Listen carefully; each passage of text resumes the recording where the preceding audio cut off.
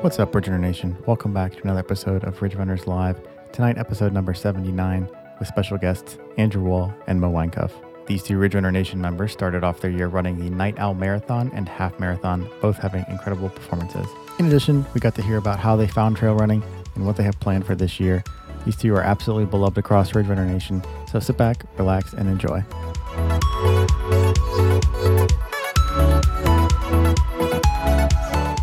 Yo, what is crack-a-lackin' Ridge Runner Nation? Welcome back to another episode of Ridge Runners Live, the very first one of 2022. And we're joined by some incredible guests who ran the Night Owl Trail Marathon a couple weeks ago. Ladies and gentlemen, without further ado, coming to us all the way from Cincinnati, Ohio, Andrew Wall and Mo Winecuff. How are you guys? Doing good. Great. We're so excited to have both of you on the show tonight. You guys have had some awesome performances, and you guys have an incredible community that you're a part of down there in Cincinnati. And we're so excited to dive into all of that here shortly. But let's start things off with how we normally start things off. And what is everyone drinking tonight? And Andrew, if you want to start things off. Sure. I have a Spindrift with lime sparkling water. Love it. Love it. That's a first too. Oh, really? Good stuff. It's not just lime flavor. It has actual lime juice in it. Sweet. Yeah. Mo, what about you? I am your bold flavor Canada Dry, Bold. AKA old lady beverage. It's a bold choice. It's a bold choice. You can never go wrong with that. John, what about you? So I'm up here in Wisconsin, and unfortunately didn't get a Wisconsin beer, but I found a beer because, I shopped around like what Cam does, and I think you too, Wesley, by the label, the picture and everything. For sure. So I got this beer here. See if I can get that to come into focus. It's called Big Hugs, and it's from it's a Half Acre. It's like brewed in Chicago, and it's an Imperial Coffee Stout. So I'm excited for that. It's a little high in the percentage, and I'm excited to get onto that. Wesley, what do you got over there? I've got, to celebrate the occasion, John, you're going to like this one, the Grand Tetons Brewing Company. It's a juicy IPA. And so, John was up in the Tetons back in September and thought it'd be kind of good to bring this one out. So, but yeah, let's dive into it, guys. For those of you that don't know, you can find the show on YouTube, Spotify, and Apple Podcasts. We're on Facebook, Twitter, and Instagram. If you're on Strava, join our Strava club as well. I believe these two members are both a part of the club, and so you can be a part of what we have going on there. But let's just start off, before we talk about the Night Owl race specifically, I want to get to know a little bit more about you guys' running background. So let's just start off by telling us about the first time that you decided to lace up a pair of running shoes. And Mo, if you want to start this one off. I think I was 16. And I just started running at parks, and then I got into marathoning shortly thereafter, and ran for a long time just running marathons, never trails. I think it was 2019 that I started running trails and met Andrew. Awesome. Andrew? I don't know if I had running shoes at the time, but I did my first 5K with my dad when I was like 9 or 10 years old. And it was in Portsmouth, Ohio. It was the Shawnee State Bear Run 5K sometime in the 90s. I don't know what year it would have been. But that's the first time I remember running, and I hated it. I was miserable the whole time. I was like whining and complaining to my dad, who I was running it with, like, when is this going to be over? I'm so miserable. But I don't know if I actually had running shoes on at the time or if they were just regular tennis shoes. I don't know. Go ahead. Go for it. Oh, I was going to say, but then I like put on actual running shoes for the first time when I was like, in high school at some point, and I just started running a few miles at a time around town. I ran my first half marathon when I was 25. A coworker was running a half marathon, and they convinced me to sign up kind of spontaneously a couple days before. So I did that, and then did a marathon the next year, and yeah, kind of that's how I got started. Number of people who have done races where they've like, I signed up before a half or full, like days or weeks before, like not like months to train. Just like, a couple days, I'll give it a shot. How did that go for you that day? Was it a sufferfest, or did you make it through?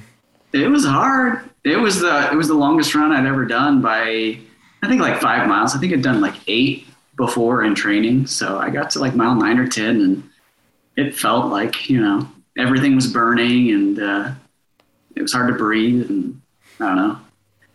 I thought it was kind of a cool challenge. Yeah. My favorite part was just the fact that everybody was like in the same boat. Like I would look left and right, and like everyone else was kind of feeling the same way. And it's like, come on, let's go. Let's keep pushing through. So. Yeah, no, that's awesome. And I kind of think it's interesting that both of you guys' stories both have you guys starting off on the roads. I'm also the same way, starting off with the road running before transitioning over to the trail running side of things. And this was a trail race that you guys ran. Talk about how you transitioned to the trails and what that was like for you and why you made that move. And Mo, if you want to start off first. I was actually going as a wingman for a young lady that was meeting up with a single guy. And I met up with this group of people, and I just had the time of my life. I thought it was so fun and very freeing, and people were running much slower, and just kind of felt like we were able to enjoy each other a bit more. And that's kind of how I started. So the community obviously hooked you into it, but what was the time? Like, what made you sign up for a trail race after being a part of the group run? Oh, it was I think it was Night Owl in 2019, and I was training for, I got into the lottery at the Tahoe Rim 50K. And so I was doing some training, and then they were like, why don't you run at this, night race that's a half marathon? And so then I started running at night, and that was the first Night Owl in 2020, winter one. The first Night Owl, period. Yeah. Mm-hmm. Yeah, no, that's awesome. And it's kind of cool that your trail running journey kind of started at this race, and you were able to return back to that this year. So, it's going to be kind of fun, really fun to learn about that. Andrew, what about you? How did you make that transition to the trail scene?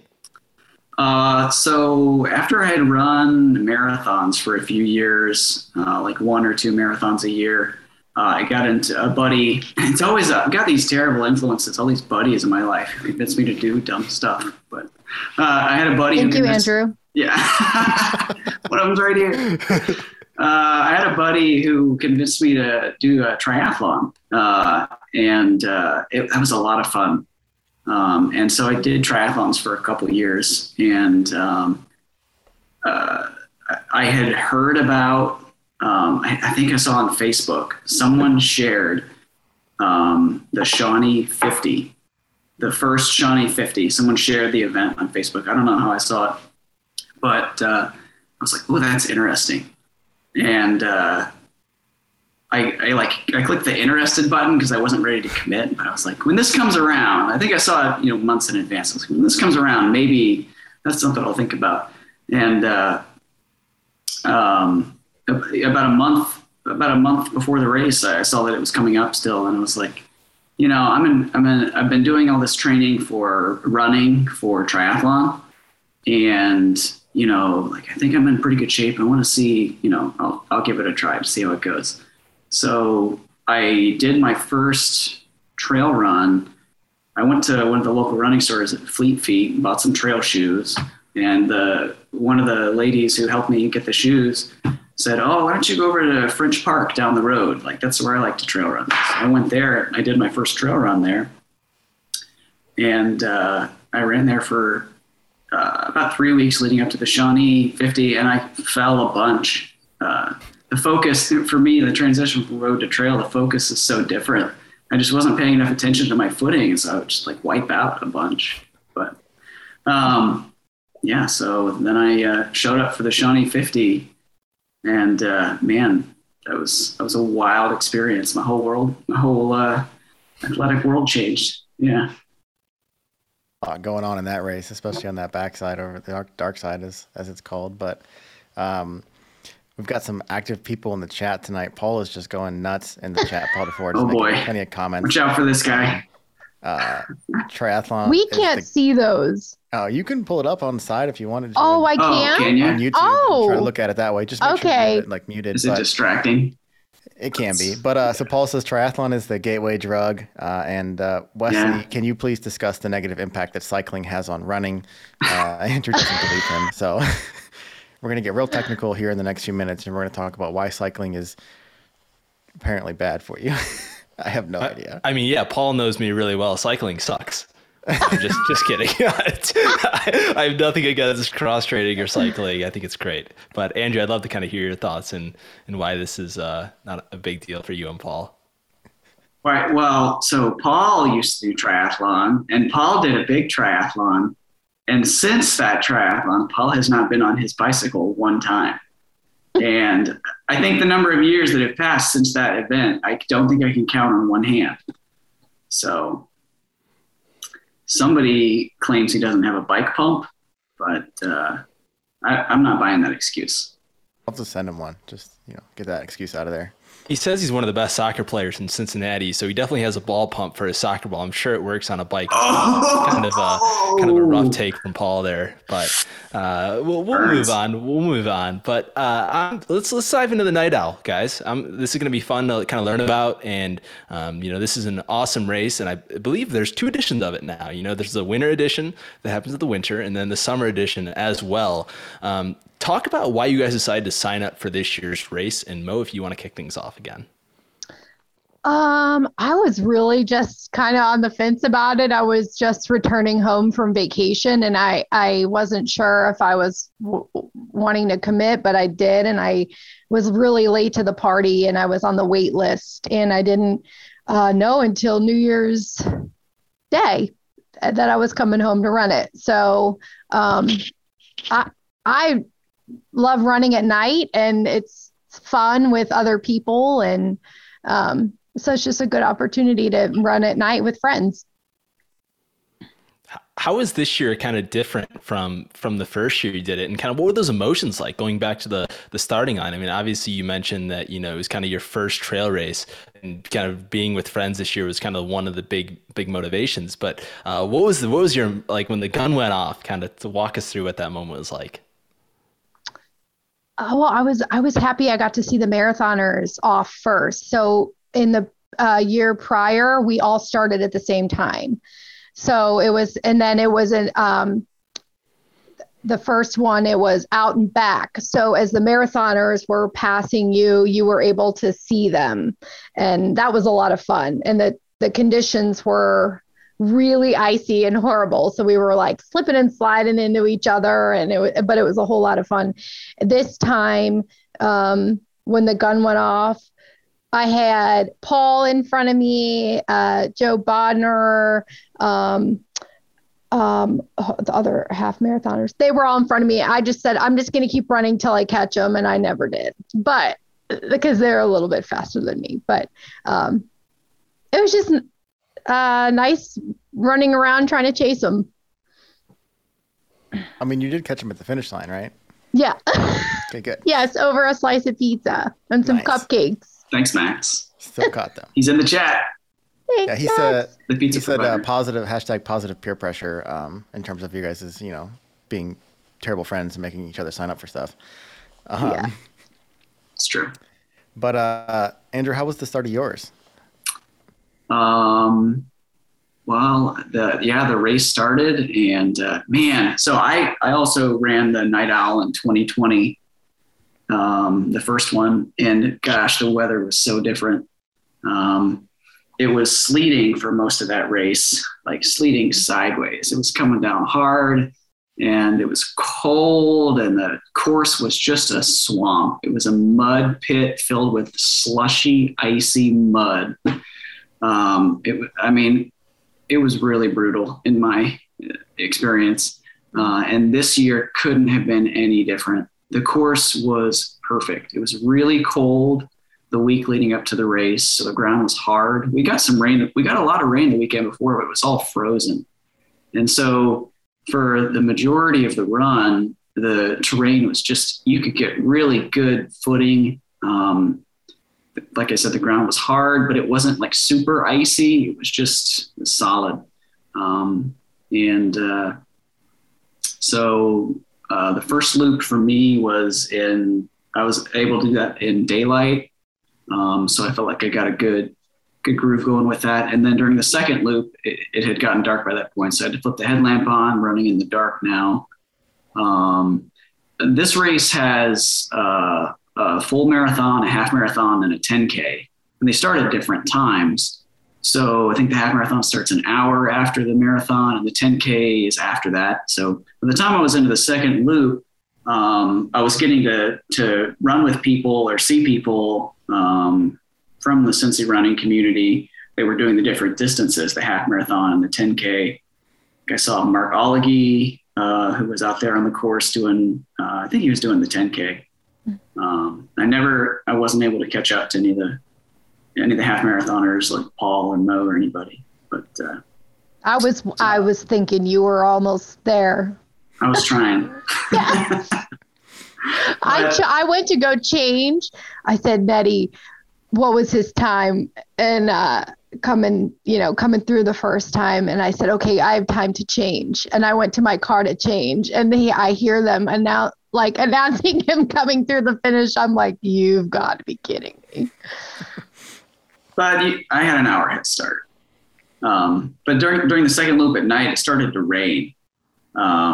So I was trying to, I don't know. I was starting to think, like, is this going to turn into a situation like it was a couple of years ago, where it's a muddy swamp? But it wasn't able to come down hard enough or long enough to really turn the course too swampy.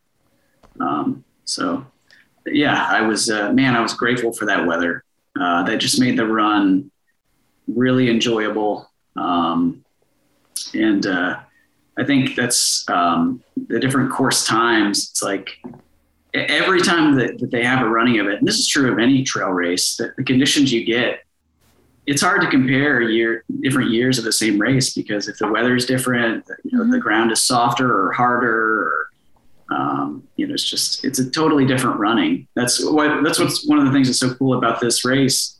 They have the winter running and the summer running. The summer is totally different too. Mm-hmm. When they had the summer running back in, I think it was June or one of the summer months, and Chad Coombs won the race. Mm-hmm. It was 90 degrees that afternoon. And Chad fully embraced that in his Hawaii 5.0, like button-up shirt and shorts he was wearing, which was pretty hilarious. But yeah.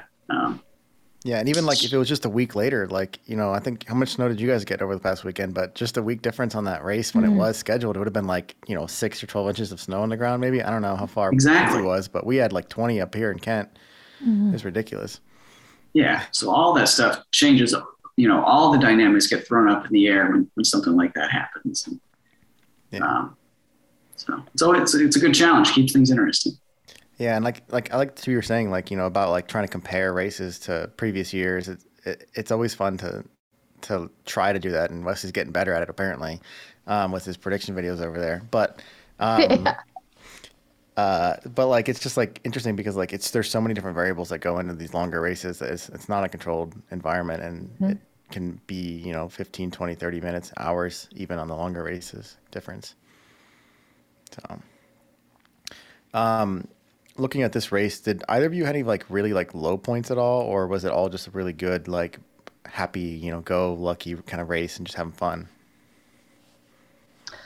I overshot a bridge. I was running across the bridge with a lot of speed, and for me. Let's just say speed for me. And I guess you were supposed to pop off the bridge down into the trail, and I completely just missed it and kept running for probably another, I don't know, half mile. And then I realized I'm not going back into trail. And so I turned around and went back and then found my way back into the trail. So those kinds of things just kind of set you back a little bit. You got to kind of get back on track and kind of reset, I guess, is what I had to do. Yeah, Andrew, what about you? Did I have any setbacks during the run? I am notoriously terrible with any kind of sense of direction. And Nettie, the race director, or one of the race directors, marked the course the week before the race on Strava. So I saved the route for course marking as a route on Strava and had it loaded on my watch just as like a backup. Because I'm really good at missing turns, especially if I'm like pushing or later in a race when I'm more tired. I'm really good at making a wrong turn. So luckily I didn't make any major course mistakes that I know of because I had the route loaded on my watch. There was one like turn where it's like a dead end and you're just up against a fence, and like 10 feet before you had to like go up this staircase, and I missed on the second loop in the dark and missed that. So I'm like, I come to a complete stop. I'm like, there's nowhere for me to go. Back up the stairs. So there was that. I mean, anytime I've run a marathon, it's a range of emotions running. I think you experience high moments, low moments. I think what's important for me is to just expect that.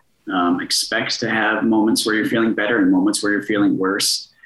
And know and understand that it's okay when it doesn't feel good. And those are the moments that you keep pushing through because they don't last forever. So when you have a low, you keep going and kind of keep your race energy going. I had a couple like mantras I was kind of like saying in my head a little bit, like life is hard. Okay. That's okay. It's okay that life is hard. You can still deal with that. Keep pushing, keep doing your best. That's all any of us can do. Mm-hmm. So I would kind of like in a moment where I wasn't feeling good, I would kind of try to like think of that. And then it's always super, super duper empowering to me to run around other people like in my community, people that I know. So every time I would see a familiar face on the course or somebody I knew, that would kind of give me a boost in my spirits. So that was able to, those things all together helped me get to the finish line. But about a mile before the finish line, I wiped out. I usually do that in trail races towards the end. That seems to be a tradition of mine. But it was raining at that point. It was in the dark, and I was kind of 25 miles into the run, and so I just let my right foot didn't lift it up high enough over a root and kind of fell down. But it was a real quick, nothing major, just down and back up and keep going. Just a quick push up, right? Yeah, it's a cross training. Yeah, plyometrics. Exactly.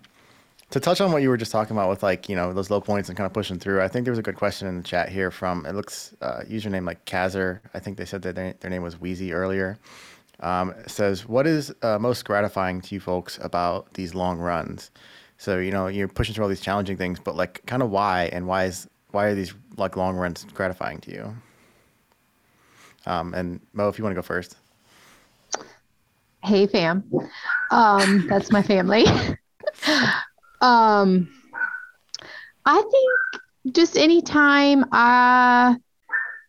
first, I don't ever go at these things alone. I'm usually with peers and friends. I haven't done anything alone yet to date, really. And so just knowing that they're there doing the same thing I'm doing, I think I'm most gratified watching others push forward in hard times or accomplish things that they set out to do probably many, many, many months ago. You know, I'm sorry. You know, some of these longer endurance things, you know, take sometimes 6 months to a year. And I find it most gratifying watching friends, you know, accomplish their goals and succeeding. And I probably feel the same about myself. Awesome. Andrew, are you similar in that mindset, or? Yeah, I agree with everything Mo said. I kind of see these, you know, anything you do that's hard, but running in particular here is kind of like a microcosm of life. You're gonna have moments where it feels easy. You're gonna have moments where it gets real hard, and there's something about like feeling like or kind of like knowing that you're not alone in that. It's true in life. It's also like obviously true in running. You can look, you know, left, right, in front of you, behind you. There are other runners doing the exact same thing as you, and they're experiencing all the same things you're experiencing. They're having highs, they're having lows, and there's people coming together to like support each other through those things. There's something really special about that. It's a large part of why it was so easy for me to fall in love kind of with the trail running community, is that there's so much of that,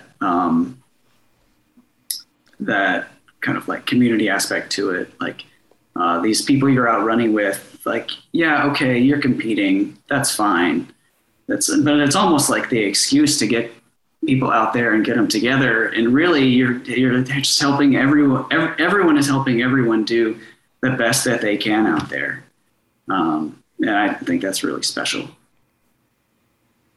I absolutely love both of those answers, and kind of going off of that, you know, I'm a firm believer that, you know, special races and performances take special environments. And I think what Nettie and Jennifer have done with Empower Ultras has been absolutely incredible across all of their races so far. Talk about what the environment was like for someone maybe who has never been to the Night Owl Trail and Marathon or one of Empower Ultras events. And Mo, if you want to start this one off.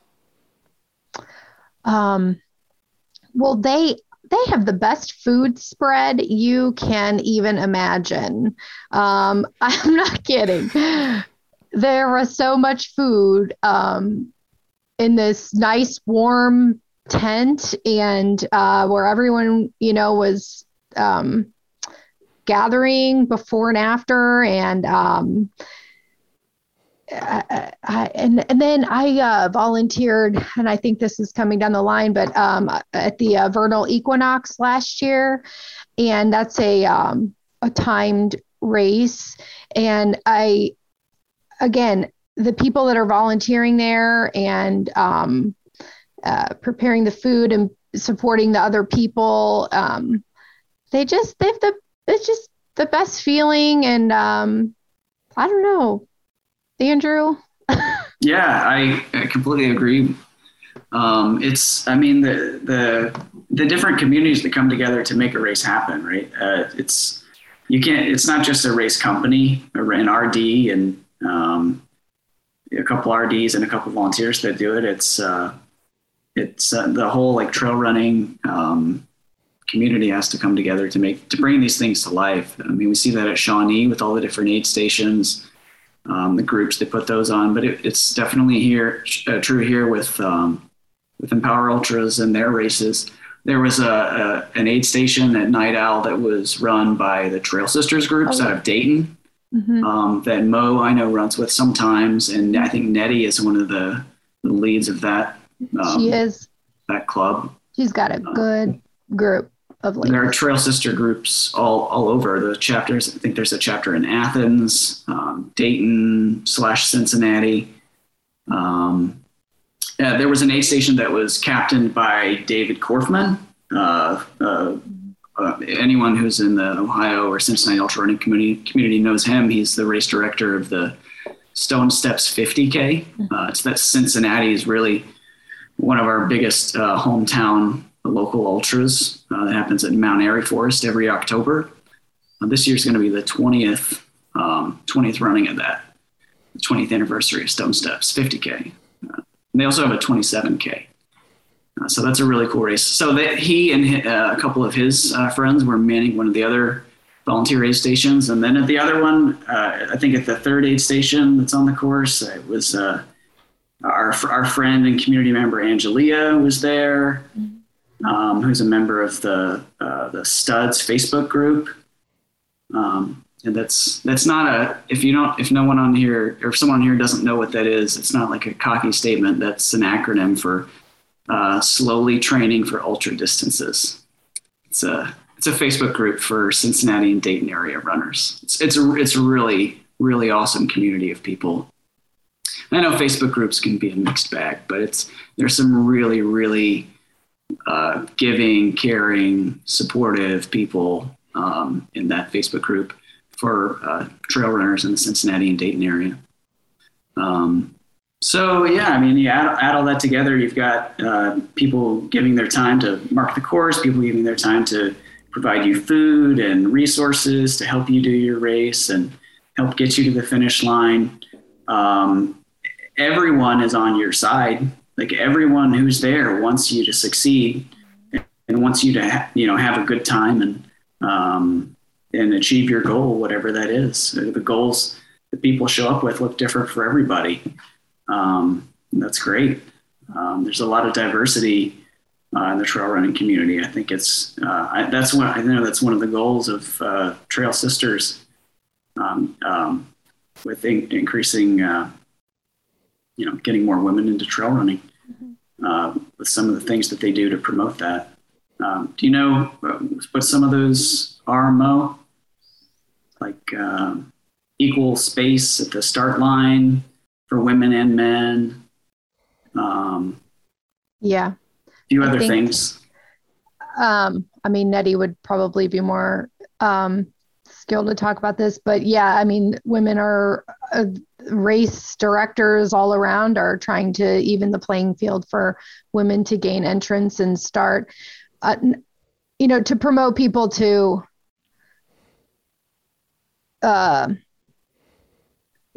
get women to the start line, basically to give them the opportunity to be brave enough. I mean, you have to be brave enough to get there. But yeah, evening that out.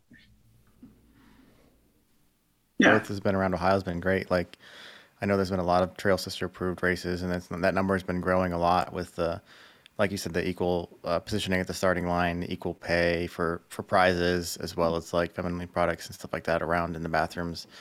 Just making it more comfortable for everyone who's trying to run. Mm-hmm. So it's been great to see.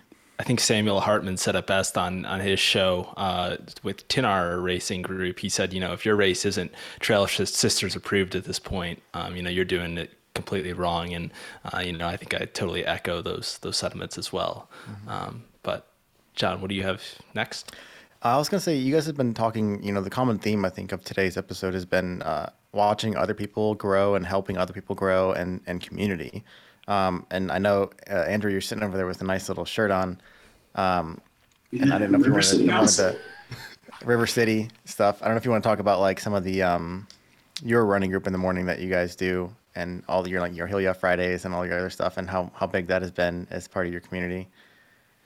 Sure. One of the groups that I run with in Cincinnati is called the Roebling Runners.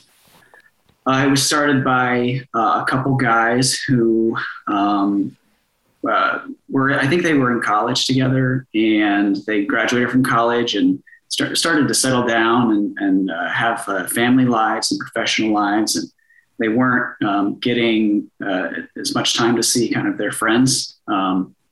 as they had when they were still in college. So one of the ways that they found that they were able to bond was through running together. And they, one of the guys, Andrew Weinbrenner,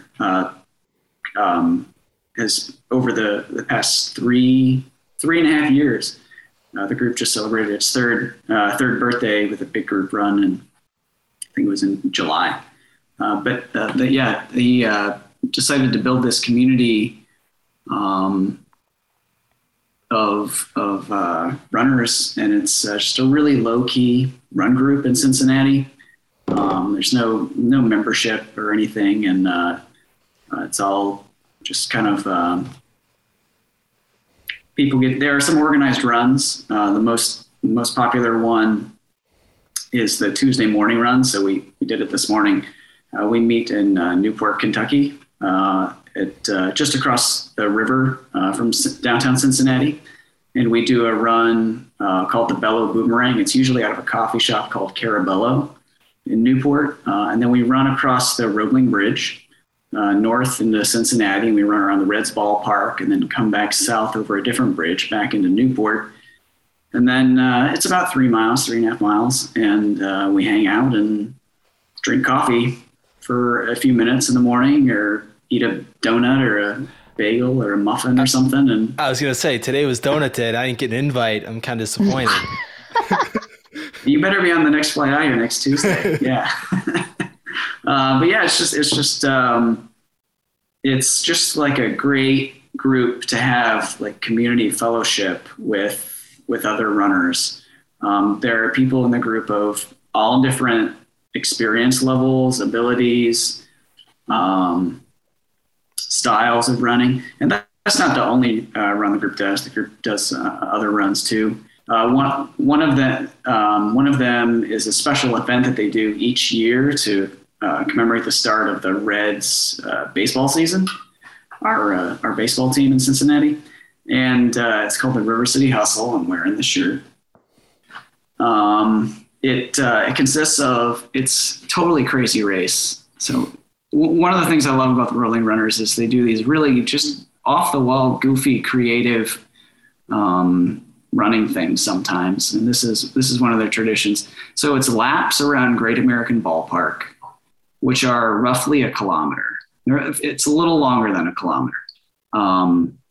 And they do it like a baseball game. There are 9 innings. So it's 9 laps around the ballpark. And each running, it starts and then it ends, and there's a break in between the inning. So everyone, it kind of like starts over again each inning. And sometimes you're going clockwise around the stadium. Sometimes you're going counterclockwise. The route's not set in stone. There are different ways to go around the ballpark. You can take some staircases, which make the lap a little shorter, but you throw in some elevation, a little extra elevation gain. Or you can go around the backside and it's more flat and you're on, down ramps and up ramps, but it's a little longer overall. So there's some strategy involved too. This is just an example of one of the events that the club puts on. They are one of the most creative groups of people I have ever seen. It's really cool. Some of the creative stuff they come up with for one of the guys' 30th birthday. He decided to run 30 miles on the Roebling Bridge, just back and forth. It's about a half a mile across and then a half mile back. So if you go down and back, it's about a mile. He did that 30 times. Paul was there. Paul ran all 30 with him. I didn't know that. And it was a whole event. They started at first thing in the morning, I think maybe 5 or 6 a.m. and ran until it was done. But there were people who came for an hour here or an hour there and jumped in. And some people did 1 lap. Some people did, a half marathon. Yeah, I remember it was Rachel. It was her first half marathon at that event. So we're really lucky, and that's just this is an example of one club, one out of many. We're extremely fortunate, blessed in Cincinnati to have just an abundance of really cool running communities that are available to us as runners. Any style of running you like, any distance, like you can find a club that's a fit for you. So you can share your running experience with other people if you want to. The Fleet Feet training programs for our hometown marathon, Race the Flying Pig, are really awesome. They're in Oakley and Blue Ash at the Fleet Feet stores. If you're more of like a serious runner and you really, you're a fast person and you really want to eke out every inch you can, push yourself to those limits. We've got training programs from Beyond Exercise in Oakley. It's pretty serious. And then we've got a club of guys in Cincinnati called Cincinnatus Elite, where to join the club, I think you have to run a marathon with a pretty serious speed. I think it might be under 3 hours to be able to run with those guys. But it's the same thing at all of these clubs. It's like different details, but it's the same result. It's people coming together and supporting each other and pushing each other to achieve their goals, whatever those goals look like. They don't look the same for everybody. They don't look the same for every group. So you bring people together in that way, and there's some really cool stuff that comes out of it. That's awesome to hear. And, the Ridge Runners personally want to thank you for being so hospitable towards our intern, Nicholas Voss. He's been doing a lot of those runs recently down there. So, from us to you guys, we just want to say thank you for, not throwing them to the curb. And it sounds like you guys are always taking on new runners. So, we love to see that. Yeah, Nick's been I think he's at 50% of the Roebling runs now. So he lives in Cincinnati now. It's awesome. He was there this morning. He and Claire and Leah. What's that? You guys got some donuts today. He also those, right? Yeah, well, that was for the SEOTR virtual winter challenge donut challenge for the day. Yeah, so the chat is lit up like crazy since we started talking about the groups here and whatnot from Cincinnati. So I want to try to run into some of these real quick. Obviously, so there's let's see if we go back all the way up. Paul wants to know, Wes, are you and I going to come to Hill Yeah Friday one day? It's been on my agenda for so long now, and I'm so disappointed that all my trips back to Ohio this past year, I couldn't get to Cincinnati on a Friday, and I even flew into the Cincinnati airport and out of that airport a bunch, so I got to make it a priority. Add it to my 2022 goals. I'll see you at a Hill Yeah Friday, Paul. Well, we'll be referencing this later in the year if he still hasn't made it up. Fridays at 6. We'll get a GoFundMe going for Wesley to get out here to get around Hill Yeah Friday. We have Ian Steigerwald. Hopefully I didn't say that too bad. In the chat says, I just started trail running and ran 2 10K races at the Rocks and Roots series, which is a great series too here in Columbus. Sweet. Over in Columbus. That's awesome. Aaron Wagner says, hi, Andrew, Mo, and Paul, and Max. I'm glad I have gotten connected with you all. Really enjoyed running my first Night Owl. So many great runners in the Cincinnati area. We've got Maggie saying she's looking for an apartment in Cincy next week, though she sees how early you guys get up to run, so that's, concerning. It's worth it. Yeah, you heard it. It's worth it. And then we've got everyone asking if Paul's a good guy. And so far, everyone has said yes, Paul is a good guy. Even Paul said he's okay. Just like this chat's just going nuts over here. We did have a good question, though, here that came up earlier and said to both of you, what is your advice for a newbie or someone who is inspired to start running or trail running? And if Mo, do you want to go first on this one? I've made so many mistakes. I'm the crash and burn. When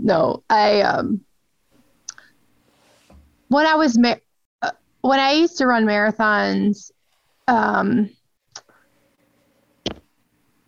never was able to because it always to me felt like I was going out for speed and out for hungry power run. And with trail running, it's take it easy in the beginning and enjoy it. A lot of people walk the inclines and run the flats to get their, elevation up. A lot of people start with like heart rate training, where you're kind of doing longer runs in a zone 1 or zone 2 to get some of that endurance built up.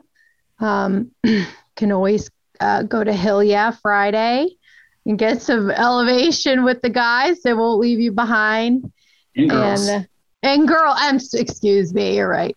And girls. I also am a firm believer in building up some strength training. I know this is, some people don't do this, but as a woman in her 40s, it's been really important to me to build up my glutes so that the impact on my knees isn't hard on some of the terrain, and for some longevity and some endurance running. And just take it easy. Enjoy it. That's all I have. That's what it's all about is, at the end of the day, it's all about, your enjoyment with it and kind of finding that fulfillment, whatever that looks like for you. And I think that's kind of why, everyone who makes that transition and, sticks with it, kind of still does it to this day. And I think that's really awesome. Andrew, what tips would you give?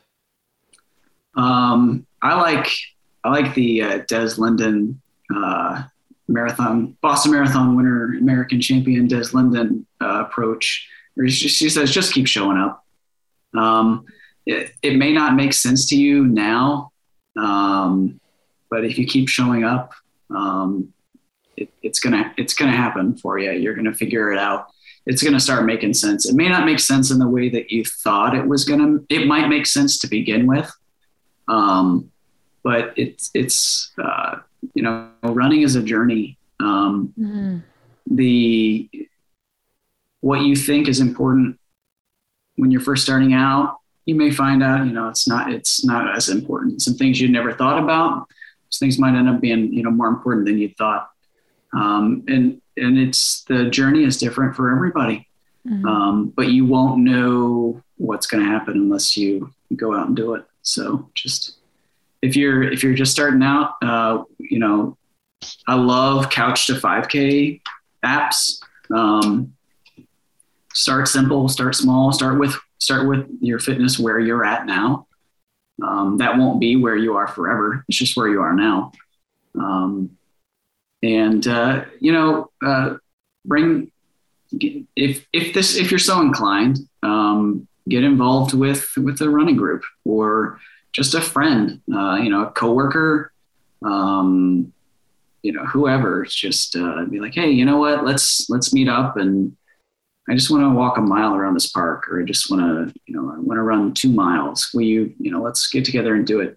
Accountability with other people is huge for me. If I didn't know other people were waiting for me at 6 a.m. on Friday morning, the corner of Straight Street and Ravine Street for Hill Yeah Friday in Clifton, I'm not going to get out of bed and show up by myself down there and do it every Friday. No way. But when I know that Paul's there and Nicole's there and Mary's there and Dan's there, and it's like there's that group accountability, and that's valuable. It's valuable for them. It's valuable for you. The kind of sum of all of that is greater than the individual parts. So. I love how you were like, don't like using Des Linden's one. You're like, kind of don't really worry about much at the beginning. Just go out and just see what happens. You don't need to like stress about heart rate or stress about like what gear you have and stress about all these things. You'll figure it out. Just get out and enjoy. Yeah. Exactly. Love it. And then kind of going off that, as you continue to progress along, you kind of can add in these new elements throughout the way. And I believe both of you have actually done this to your own training and with your running now. And then that's, having a coach to kind of help you along the way. Talk about, what that's been like, if you still have a coach, what that transition is like and kind of how that helps you stay on track with life, with training, and kind of prepping for these races. And Andrew, if you want to go first on this one. Sure. Getting a coach 2 years ago. Oh gosh. Yeah. It was during 2020 during the pandemic. Getting a coach is one of the worst decisions I've ever made as a runner. My mental, propensity is to take things to extremes. And I'm left to my own, I will always say more is better. Do more. Like, how can you be a better runner than running 20 miles a week? By running 30 miles a week. And I can take that as far as I want to go, but that's not the way all bodies work, believe it or not. And so I started working with Alex Gold in the summer or fall of 2020, and to help me with training, to write training plans for me to become a better runner.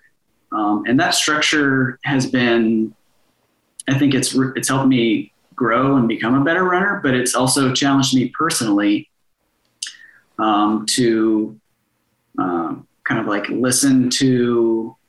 be forced to listen to an outside perspective, even when he's saying things that I don't want to hear, like, no, you shouldn't be doing that, or man, why'd you do that? That was really like, yeah, that was something you did for a short-term gain, but it was really stupid for long-term. Like, is that what you want to be doing? Do you want to be getting a bunch of short-term feel good like wins and be forfeiting all of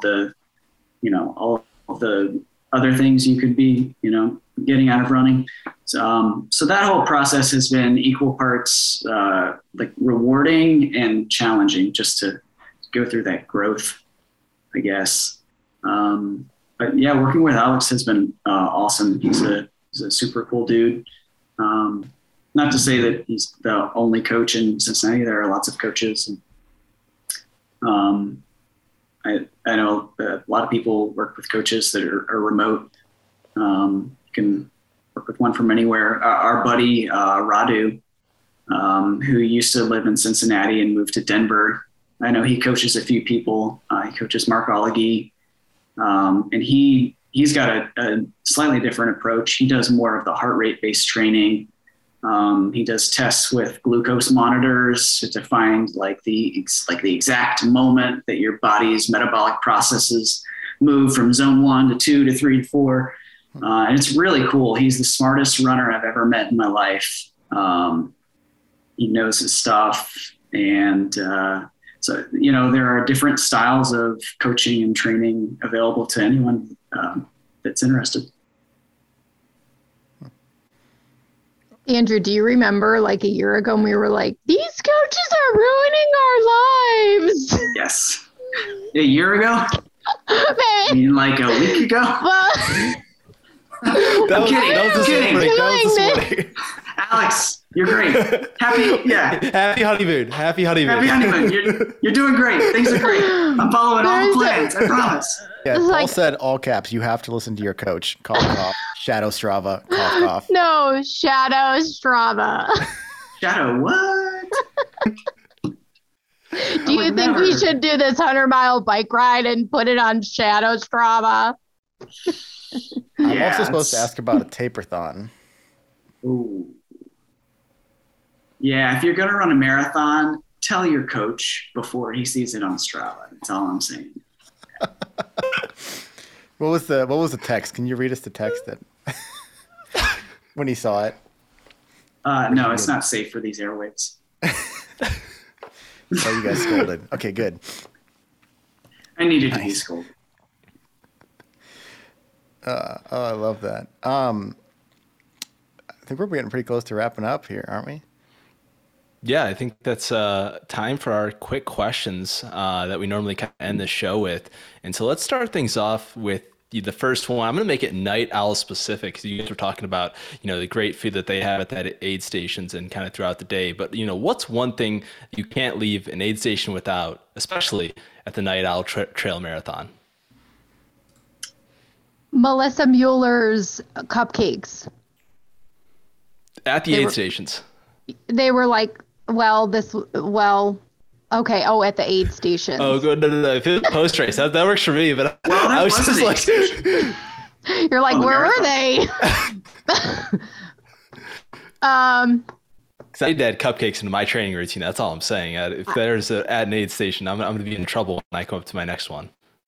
What did you get, Andrew? This is bad. I brought my gels, but I will say that David Corfin mixes the perfect blend of Tailwind. It is the exact correct ratio of water to powder mix.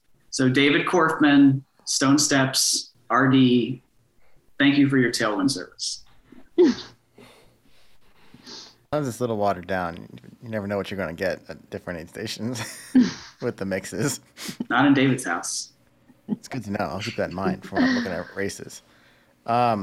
Next question we have here is weirdest hallucination you've had mid-race, or if you don't have one of those, strangest thing you've seen somebody eat at an aid station. And Andrew, do you want to start with this one? Sure. So the only time really that I've ever hallucinated in a race, Wesley was actually with me. He was pacing me at the end of a run in Colorado. And the Leadville 100. Yeah, the had been running for... Thank you for calling him on that. Thank you. My goodness, Andrew. I had been running for, 25 hours. And it was just before sunrise. So it was like the last hour before sunrise. And we were running through, this dirt and root trail around a lake called Turquoise Lake. And I swear all of the roots were snakes. The roots on the ground were snakes. I knew they weren't snakes. They couldn't have been snakes, but they all looked like snakes and they were moving. And Wes is Bill Nye the Science Guy over here. He's like, snakes don't live above 7,000 feet elevation. Like there can't be snakes here, And I could say that to my brain, but that's what I was seeing. My eyes were telling me that they were like snakes moving. So that's my hallucination. And I might have just been fluffing it, in the moment as a good pacer would. I do know that there is a rattlesnake threshold that they don't go above, but I couldn't tell you what it was. You're definitely safe, so no worries there. Mo, what about you? I've done 100. It's Stray Dog 110. It was an adventure run, not race. And I don't have a hallucination, but parts of the night were very foggy. Like there was dogs barking behind us down the trail. And I thought they were like right behind me. And I was like, don't look back. Let's just keep going. Run. They're right there. I don't know where they were. And then another part where there was a Ryan Erb. He was texting me. It was about mile 85. And I at this point, I'm just kind of gone. And he said, meet you at the powder factory or something like that. And I was like, that's not on our route. And we were convinced it wasn't on our route. And like 10 minutes later, here he comes. He's like, I told you the powder factory was on the route. And I actually didn't remember even seeing him there. Like the next day, I forgot we met him there or saw him or period. That whole part of the night. Gone. Strange things happen in long runs. Phantom pacers in the middle of the night. Phantom. Were they ever there? We don't know. I didn't remember he was there, but I do know he was there. So the next one is one of my favorites as well, and I'm going to add a little bit to it.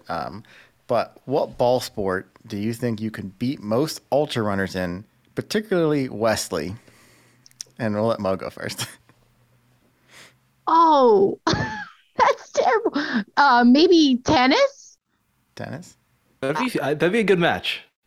Yeah. I don't know. Have you ever played tennis? Yeah, I played growing up a little bit with friends too. So yeah, and I had a ping pong table in my basement. So I'm all about the paddle sports. I recently got into pickleball. Oh, pickleball's awesome. So that's another really good one if no one's played. Yeah, I think you definitely give me a run for my money with tennis because I haven't played in probably 5 years. So when you come for Hill Friday, we'll set up some kind of pickleball net. Awesome, Andrew. So I was talking about this with Nigel Newhall this morning on the run. We were going over these questions because I needed help, and we decided that in order for us to beat you at a ball-related sport, we would have to invent the sport, and we would have to be the only ones who knew the rules, and that way you wouldn't be able to beat us because you didn't know how. It's the only way that we could beat you at a ball-related sport. I could see him still somehow winning in this situation, and you never ever living it down. Seems possible. Yeah, you're right. If I had to pick one, it would also be tennis. Yeah.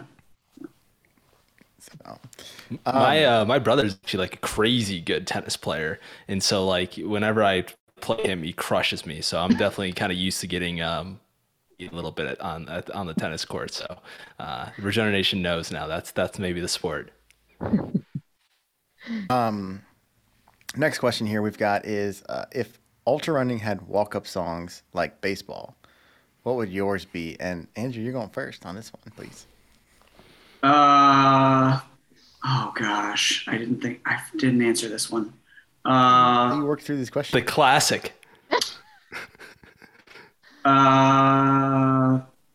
Margaritaville by Jimmy Buffett. Let's go. That is an incredible addition to the Spotify playlist. I cannot wait to be jamming out to some Margaritaville mid-long run. Oh, geez. All right, I got nothing else. Man. Perfect. Mo, how about you? Mine would have to be like, pump up the jam, pump it up, pump up the jam. Some classic jock jams going over here. Yeah. I love it. Those are great. So let's see here. We got the next one coming up is if you could run with one person in the history of the world, even if they aren't a runner and assuming they would be able to keep your pace, who would it be and maybe where you would do that? And Mo, if you want to go first. That one was really hard. I think I'm going to go with Michael Jordan. I just grew up like just totally fascinated by him. I grew up watching him, and I think it would just be so fun. That'd be a competitive run too. You know, I know. It would be like one step you the whole time. His stride versus mine would be just ridiculous. Probably be like one of those cartoon ones where you see like someone running real fast next to you. Yeah. That'd be great. Andrew, how about you? What would yours be? Real quick, I have a correction to make for my walk-up song. I'm being told in the chat I have to say the song "Unwritten" by Natasha Bedingfield. So I officially changed my song to "Unwritten" by Natasha Bedingfield. Thanks, Max. Noted. Both of these are going to go on that list. If it's on the list, it stays. So this is Run With Anybody. This is a cliche runner answer, but 100% Eliud Kipchoge. Like that dude is my dude. Like I like what he puts down. He does like 95% of his runs as a group runs with his community of runners, like at a chill, easy pace around town. He lives a simple lifestyle. His running has like an important like humanitarian message behind it. He thinks that we can be better people in the world and in our lives through running. And I just think he's one of the coolest dudes ever. I mean, I know he's, the world's greatest marathon runner ever, but I think he's super cool. And one of my favorite things about him is the favorite things I've ever heard him say was, so he was the first guy to break the 2 hour running a marathon in under 2 hours. But he did that in 2019, but he tried to do it first in 2016 or 2017, and he failed. He didn't hit the goal by a painfully close amount. I think he ran in 2 hours and 25 seconds or maybe 30 seconds. So it was just like a second per mile off of achieving this goal. And they were interviewing him after the event. They said, Eliud, what are you going to change about your training going forward so that you can achieve this goal? Because even after not achieving it at that time, he knew he wanted to do it. He said, I'm not going to change my training. I'm going to change my mind. And that always stuck with me about how all of this stuff that we do, it's so kind of up here in our brains and in our communities. And I just thought that was a really powerful thing he said. So. Yeah, I would agree with, like, it's one of those things where it's like the mind is really kind of where it's at in the long run, I guess. You know, that mentality of what you bring, and, you know, he's very disciplined, and he always talks about, like you were talking about earlier with Des, like he shows up. So every single day and does what he needs to do to try to achieve his goals. Mm-hmm. So I love that answer. I love both answers. Mm-hmm. Michael Jordan would be fun too. Cause, you know, gotta ask him about the Bugs Bunny, and basketball and stuff, but he's someone who I don't think I beat at basketball, for the record. Just so Original Nation knows there's not any confusion out here. If Mr. Jordan ever comes on the Returns Live, you know, I will make sure that he knows that he can beat me in basketball. But you know, I think we're about to wrap up tonight's show. Before we get out of here, do you guys have any sponsors or social media you'd like to plug? If you're in the Cincy area and you're interested, follow Roebling Runners on Instagram, Facebook, or now TikTok. They have a TikTok now. If you're interested in joining and sharing some miles with the club. Also, registration for the River City Hustle is still open. It's limited to 20 spots, 20 runners. But if you're interested in running the River City Hustle on April 1st, send a message to one of the Roebling Runner accounts on Instagram, Facebook, or TikTok, and they'll get you set up with that. And also, Empower Ultras has some upcoming races this year. Their next race is the Vernal Equinox, which I think is also April 1st and 2nd. It's a 6 hour, it's an 8 hour, 12 hour, 24 hour, and 48 hour run. New this year. In Batavia. Yeah, this is the first year for the 48 hour. Chad Coombs, let's go. Buck Rogers. And Buck, yes. Production video. It's going to be so exciting. Nicole Blythe. Yeah. She's going to go out there and probably crush it. It's going to be so epic. I'm volunteering. Yeah. Come on down. Be in Batavia, Ohio on April 1st and 2nd for Vernal Equinox. Mm-hmm. That's all I got. Did you miss anything? Did I? I don't know. Do you have anything to add, Mo? Social media plugs or sponsors? No. If Canada Dry is ever willing, I'm all yours. We'll have to reach out to them and see what we can help with. Let's see here. I think it's everything for the evening, right, Wesley? Yeah, this is go for it. I was gonna say, it's been a great show. It's been great to sit down and hear both of your different stories and you know how you came into running, and you know both of those being different but also very similar. So I love that. Everyone in the chat, thanks for coming into the chat tonight. Thanks for all the questions and comments. We didn't get to every one single question that was in there. If we did that, we probably would have been here for another hour. So that's awesome. Other than that, I think that's everything, and we will see everybody again next week on the next podcast. And we're looking forward to it. So it's been a great start to 2022 already. So we're looking forward to it. Yeah, thanks for having us on.